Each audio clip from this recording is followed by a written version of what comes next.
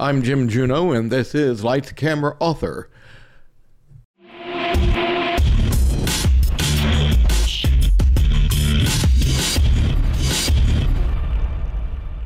Robin Hood, Dick Turpin, Ronnie Biggs, the Krays, all have become folk heroes, glamorized and romanticized even when they killed. But where are the female equivalents? Where are the street robbers, gang leaders, diamond thieves, gold smugglers, and bank robbers?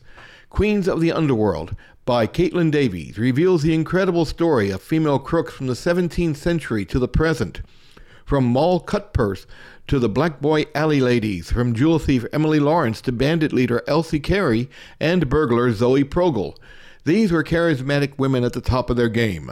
Caitlin Davies unravels the myth, confronts the lies, and tracks down modern-day descendants in order to tell the truth about their lives for the first time.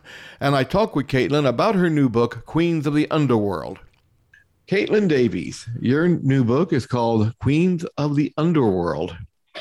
And it's one of the first books published which deals with female crooks in the UK, isn't it? Yeah, isn't that strange? Very, very strange. You would have thought that, you're under the impression that either there never were any women professional criminals because, where have they gone? I couldn't believe when I started it that I couldn't just pick up, lots of other books and find out about all these women.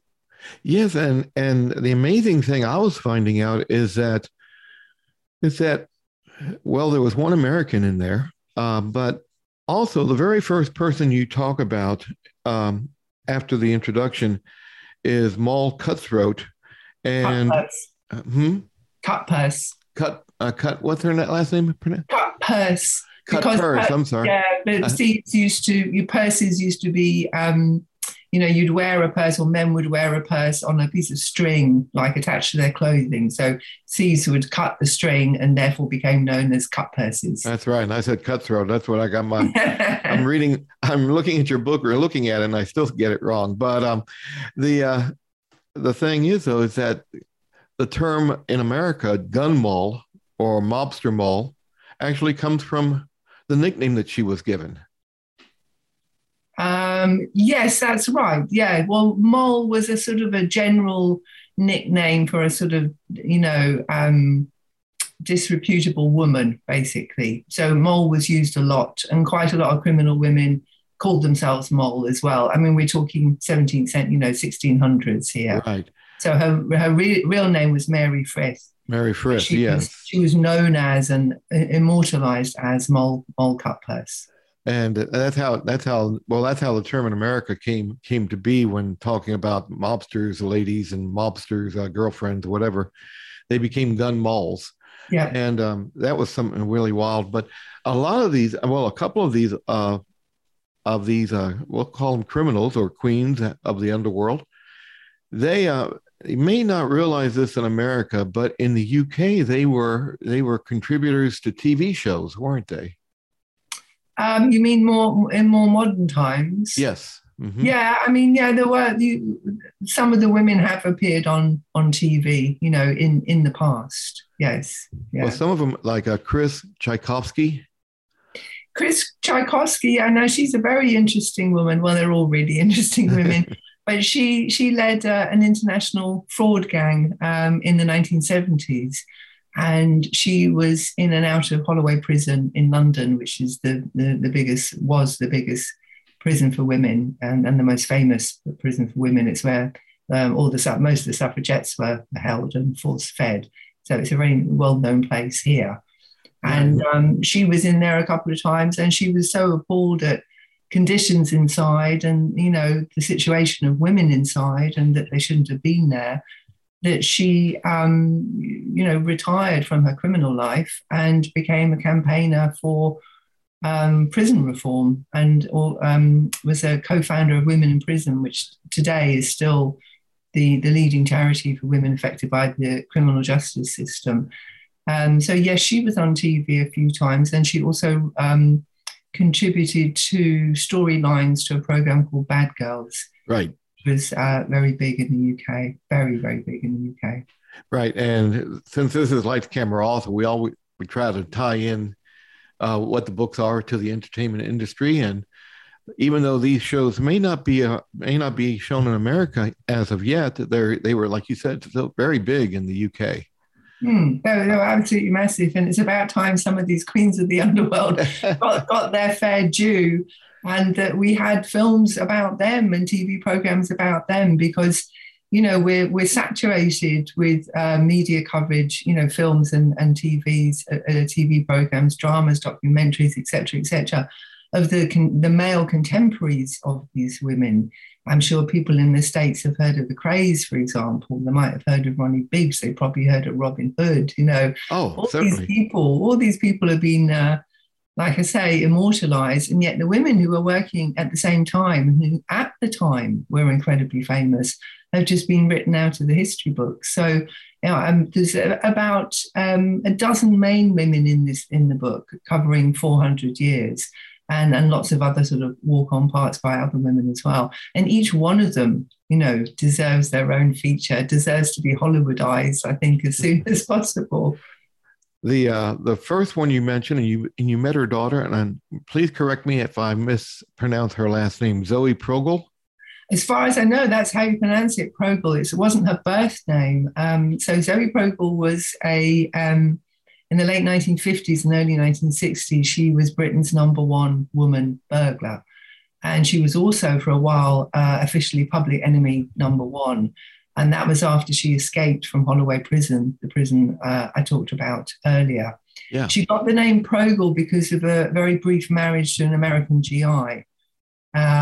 She used to target American GIs, actually, which a lot of criminal women did at the time, because, they were over here and they were better paid than their UK counterparts, and they had silk stockings and chocolates and all the rest of it. So Zoe married an American GI, and that didn't last very long. But she kept his name.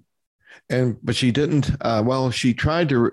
Would you say she tried to reform, or was that merely just? No, I think that was a barefaced lie. I think. Because after she was recaptured, so she escaped from Holloway Prison in the summer of 1960, after she'd been caught for, a couple of burglaries that she'd done. She was very skilled at stealing, high-value goods, particularly jewelry. She was a sort of a Raffles character who could tell instantly the worst, of what she was taking. Sorry, I've lost my train of thought. Did you say, okay. did I meet her? You met her daughter. That's right. Yeah. So, you asked me whether she'd retired or not. So when she was serving her final sentence in prison, she wrote a memoir in her prison cell called Woman of the Underworld. And in the book, at the end, having thoroughly enjoyed telling us, all her wild stories, at the end, she says, right, I'm not going to do that anymore. I'm going to get married. I'm going to be a good wife and mother. I'm very sorry about my life of crime, and I'm never going to do it again. And then when I met her daughter told me a completely different story. She said her mum had never retired. And in fact, for the next 20 years, she went on as a professional crook. And she hadn't regretted her life of crime at all. She thoroughly enjoyed it. She said it was better than sex, which actually quite a few women made that comment about their criminal career.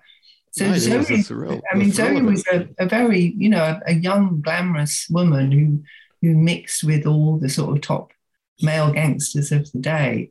And I don't think it's going to be too long before we see her story brought to the screen one way or another.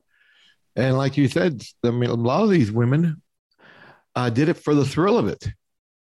Yeah, they did. They enjoy. I mean, a lot of them were initially, persuaded or sometimes coerced into becoming criminals. Shirley Pitts, for example, who was known as the Queen of the Shoplifters, as a very young child, 6 years old.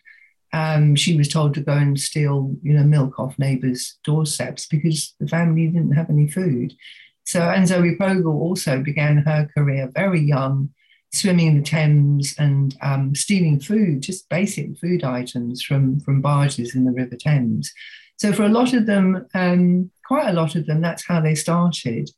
And then they discovered they were good at it. They took it seriously, whether they were shoplifters or burglars or getaway drivers or leading fraud gangs or smuggling gold, or, you know, there was a huge range of crime that they committed, and they saw themselves as professionals. It was their job, and they were proud of it.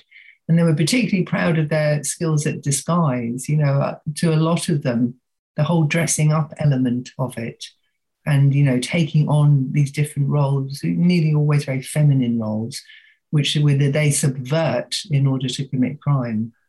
You know, that's one thing that struck me about almost every queen of the underworld in this book.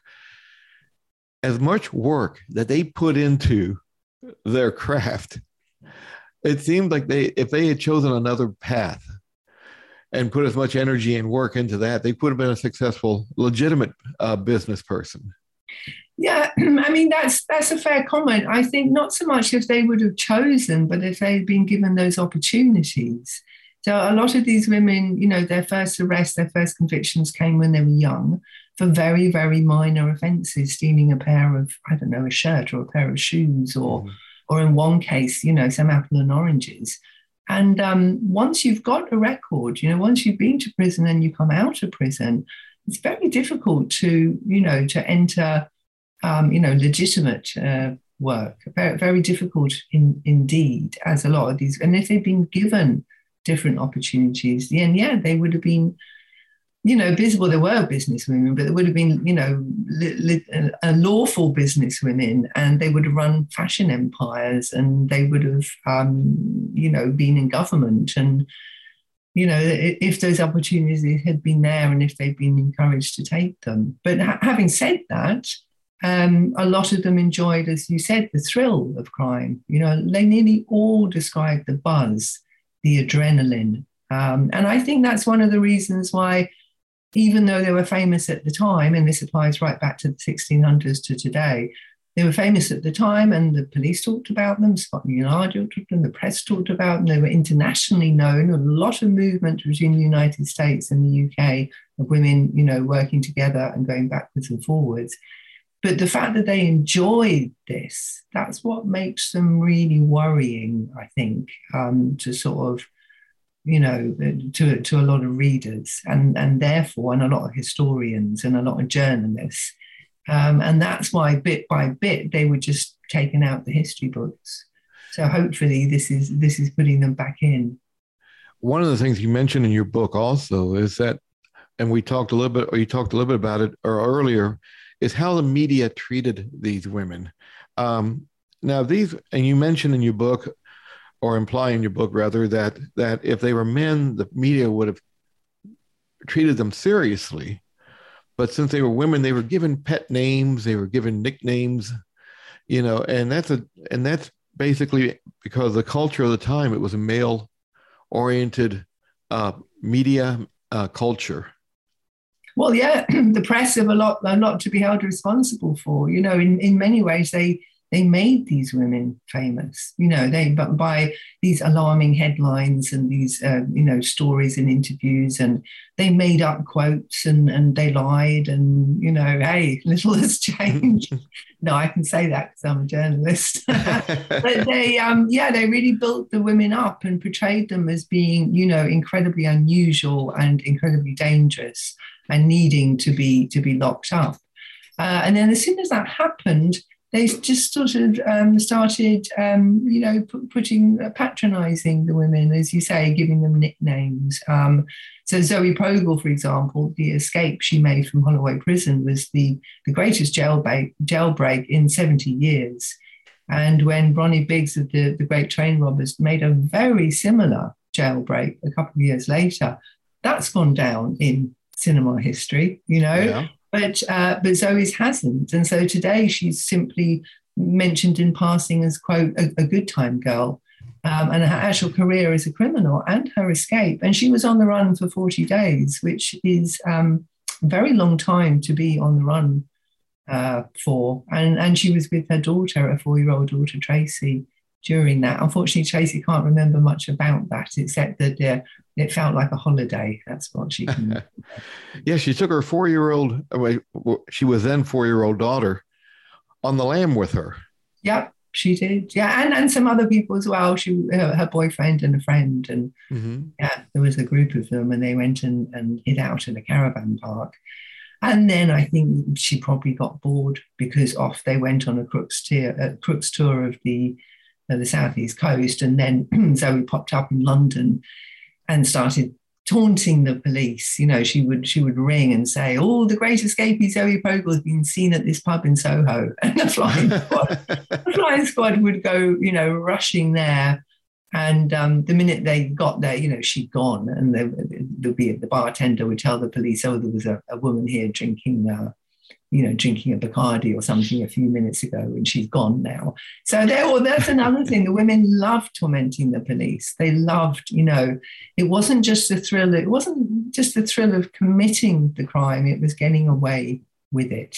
You know, and they weren't intimidated. They weren't intimidated by male police, detectives, male judges, magistrates. You know, they absolutely refused to be cowed or bowed by that, which is why I think they're so appealing, because the portrayals of professional female crooks who are not violent, and I deliberately am not looking at violent women, not looking at murderers, but professional crooks, they're thin and far between in popular culture. We don't see them. We still don't see them. After 400 years after Mole Cutpurse, we still don't have an image. And they're that threatening, they're that subversive, because these women did everything that women were and still are to some extent not allowed to do. They went places that women weren't supposed to be. They did things women weren't supposed to do. And their punishment for that is that they haven't been remembered. Would you consider them feminist? I would say only one or two would call themselves feminists. I mean, Chris Tchaikovsky, who ran the fraud gang and then formed Women in Prison, yes, you know, she was a feminist. Some of the women exploited other women, particularly exploited young girls, and taught them how to shoplift and how to commit crime.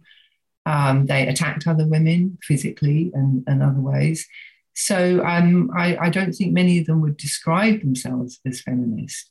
But on the other hand, they were very consciously showing what women were capable of. I remember in part of your book, you mentioned that they're unrepentant, and two, even when they were convicted, someone said in the Old Bailey that she got a heavier sentence because she was a woman doing what a man usually does. I think that might have been Joti DeLaurie, and she stole 4.5 million from Goldman Sachs, and that was, I believe, in 2014. And it took the police quite a long time to even believe that she had done that. You know, they thought that there must be a man or a gang of men behind her. And she did get a severe sentence, yes. And that did happen to a lot of women, that they're being held up, they were and are being held up to different standards from men. For example, whether they had children, whether they were mothers, that could go against them or that could go in their favor. And so they were held up to these very specific standards of femininity, of, you know, expected behavior. And they broke those standards, they were punished for it, whereas men were not. And when they were imprisoned, there was a very deliberate attempt by the authorities to domesticate female criminals, which, again, absolutely didn't happen to men. So right from, you know, early Victorian times onwards, women were being sent to become domestic servants. You were sent to prison or a reform school or a house of correction or a borstal or the House of Mercy or any of these other institutions which specifically were sort of reclaiming women, teaching them domestic skills and hoping they would go off and become obedient servants, and then even better, get married and settle down and stop making a nuisance of themselves. Did you have of all the people that you featured in this book, did you have a favorite? Oh, I ended up in love with quite a few of them, actually. I mean, Zoe, that we've talked about, is one. Elsie Florence Carey, she she was a favorite of mine. She led an all-male shopbreaker gang in the 1930s. And the way she was portrayed by the police and by the press, I mean, at one of her trials in the 30s, all the top 5 of Scotland Yard were there, to witness her getting convicted. She was of that much interest. And they portrayed her as a hard-bitten East End gangster. And I managed to find her, let's just say relatives. You'll have to read. I managed to find relatives who told me her true story. And it was just like, wow, I hadn't expected that would happen. And that happened a few times. There's another woman, Noreen Harvard, who was a former debutante. So she was from a wealthy, privileged background. She'd been presented to the Queen at Buckingham Palace, and she went on to become a gold smuggler. And she was a funny woman as well. I definitely enjoyed her. I mean, there are a couple of the women in the book that I would not want to meet, particularly not on a dark night. But so many of them, they had a great sense of humor. These women, they really were funny, and it was good fun writing about them. You were mentioning how hard of it was doing the research on this, because you mentioned in your book, even like some of the things that were read, official biographies, if you want to call it that, were written by males. Well, their stories were filtered through men all the way up to, maybe the 70s or 80s is where, 1970s, where you start actually getting the women's own stories in their own words. Mm-hmm. So it's very, when I first had said to a publisher and my agent that I wanted to do this history of professional female crooks, and I said, I'm sure there's loads out there, but actually I had no idea. So when I started, I didn't really have any. I mean, if you go and Google, famous British female crooks, pretty much nothing comes up. You get Myra Hindley, who was convicted of murder or being accessory to murder. And you get a couple of suffragettes who I would not classify as criminals. So it was like, there were points when I thought, am I right? Are there women out there? And how on earth am I going to find them? And I found them just sort of buried away, really. I would read endless memoirs by police detectives and endless biographies about people like the Crays. And there would be a little footnote, literally, a woman would be mentioned in a single line in the footnote. Then I would go to the newspaper archives and I would try looking for the woman. But of course, these women changed their names. Some had people like Alice Diamond and Maggie Hughes, who led the 40 Elephants gang, a massive all-female crime syndicate. They had so many aliases. And at one point, they had perhaps 40 women in the gang operating all over the UK. And trying to work out who was getting convicted for what and who had done what was very, very difficult, because all of these women, they were professional criminals. They did not want to be found. They lied about their names. They lied about their ages, their date of birth, where they were born, where they lived, who they were related to. It just went on and on and on. There was one woman in particular, not Diamond Doris. What was her name? Doris, and she was a jewel thief in the 20s. And she was described by the press in the States and the UK as an American. And it was only right towards the end of the book and several years' research that I finally established what her real identity was. But on the whole, finding one woman would lead me to another woman. Like when I found Elsie Carey, then I found her lover, Queenie Day, a mention of her. And then I looked up Queenie Day and I realized Queenie Day was a criminal. And then I would, read about her and she might mention someone and then I would find her as well. And so by the end of it, I had too many women. I was cutting them out. And these women, it's really London based, because we have the Old Bailey in London, the Central Criminal Court. So, really big high profile cases would be at the Old Bailey. But my hope is that people in different cities, in different parts of the world will will look for their own queens of the underworld, because they're definitely out there. Yeah. And we want to make sure, I mean, I just want to make sure, like this book, you're not glorifying these women. You're not lionizing them. I mean, you make it a clear point that these are not victimless crimes. These were criminals, and it's just pretty straightforward. These women did this. Well, yeah, I mean, this is something that, yeah, as I explained in the book, and was, one of the rules to myself when I set out, is that of course I'm not glorifying. Why would I glorify someone who's a criminal? I've been victim of all sorts of crimes. Why, and I don't find crime entertaining. It's not something I particularly want to watch or particularly want to read about. It's that these women deserve to be taken seriously. They deserve to be studied. We need to know about them, because I'd never really come across as much misogyny as I had when writing this book. I mean, the way that these women were condemned and the way they were portrayed by authorities, police, press, etc., was really breathtaking, actually. It was like all society's fears and hatred of women were projected onto these queens of the underworld. That's why I want to know about them. And because, as I said, they were famous and they've been wiped out of history. So I want to try and get, the facts right. I want to get the story right. I want to find out, what they did and when, and I want to know why they did it. So yes, of course, it's not glorifying, but I have found myself having to justify this quite a lot. And it doesn't get asked of people that write about male gangsters and male professional crooks. They're not, they're not asked, are you glorifying these men? Should we really be looking at these men? It's okay in some ways, to some extent, for men to do this. It's part of the macho role. But it's not okay for women. And even now in 2022, writing about them, I have to justify why I've written about them, which is a bit tiring.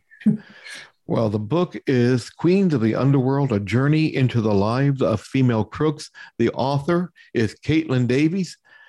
Caitlin, thank you for being on the Juno. Almost said the old name here. Thank you for being on Lights, Camera, Author today. Well, thank you for having me. Queens of the Underworld, written by Caitlin Davies and published by the History Press, is available now at Amazon.com and wherever books are sold.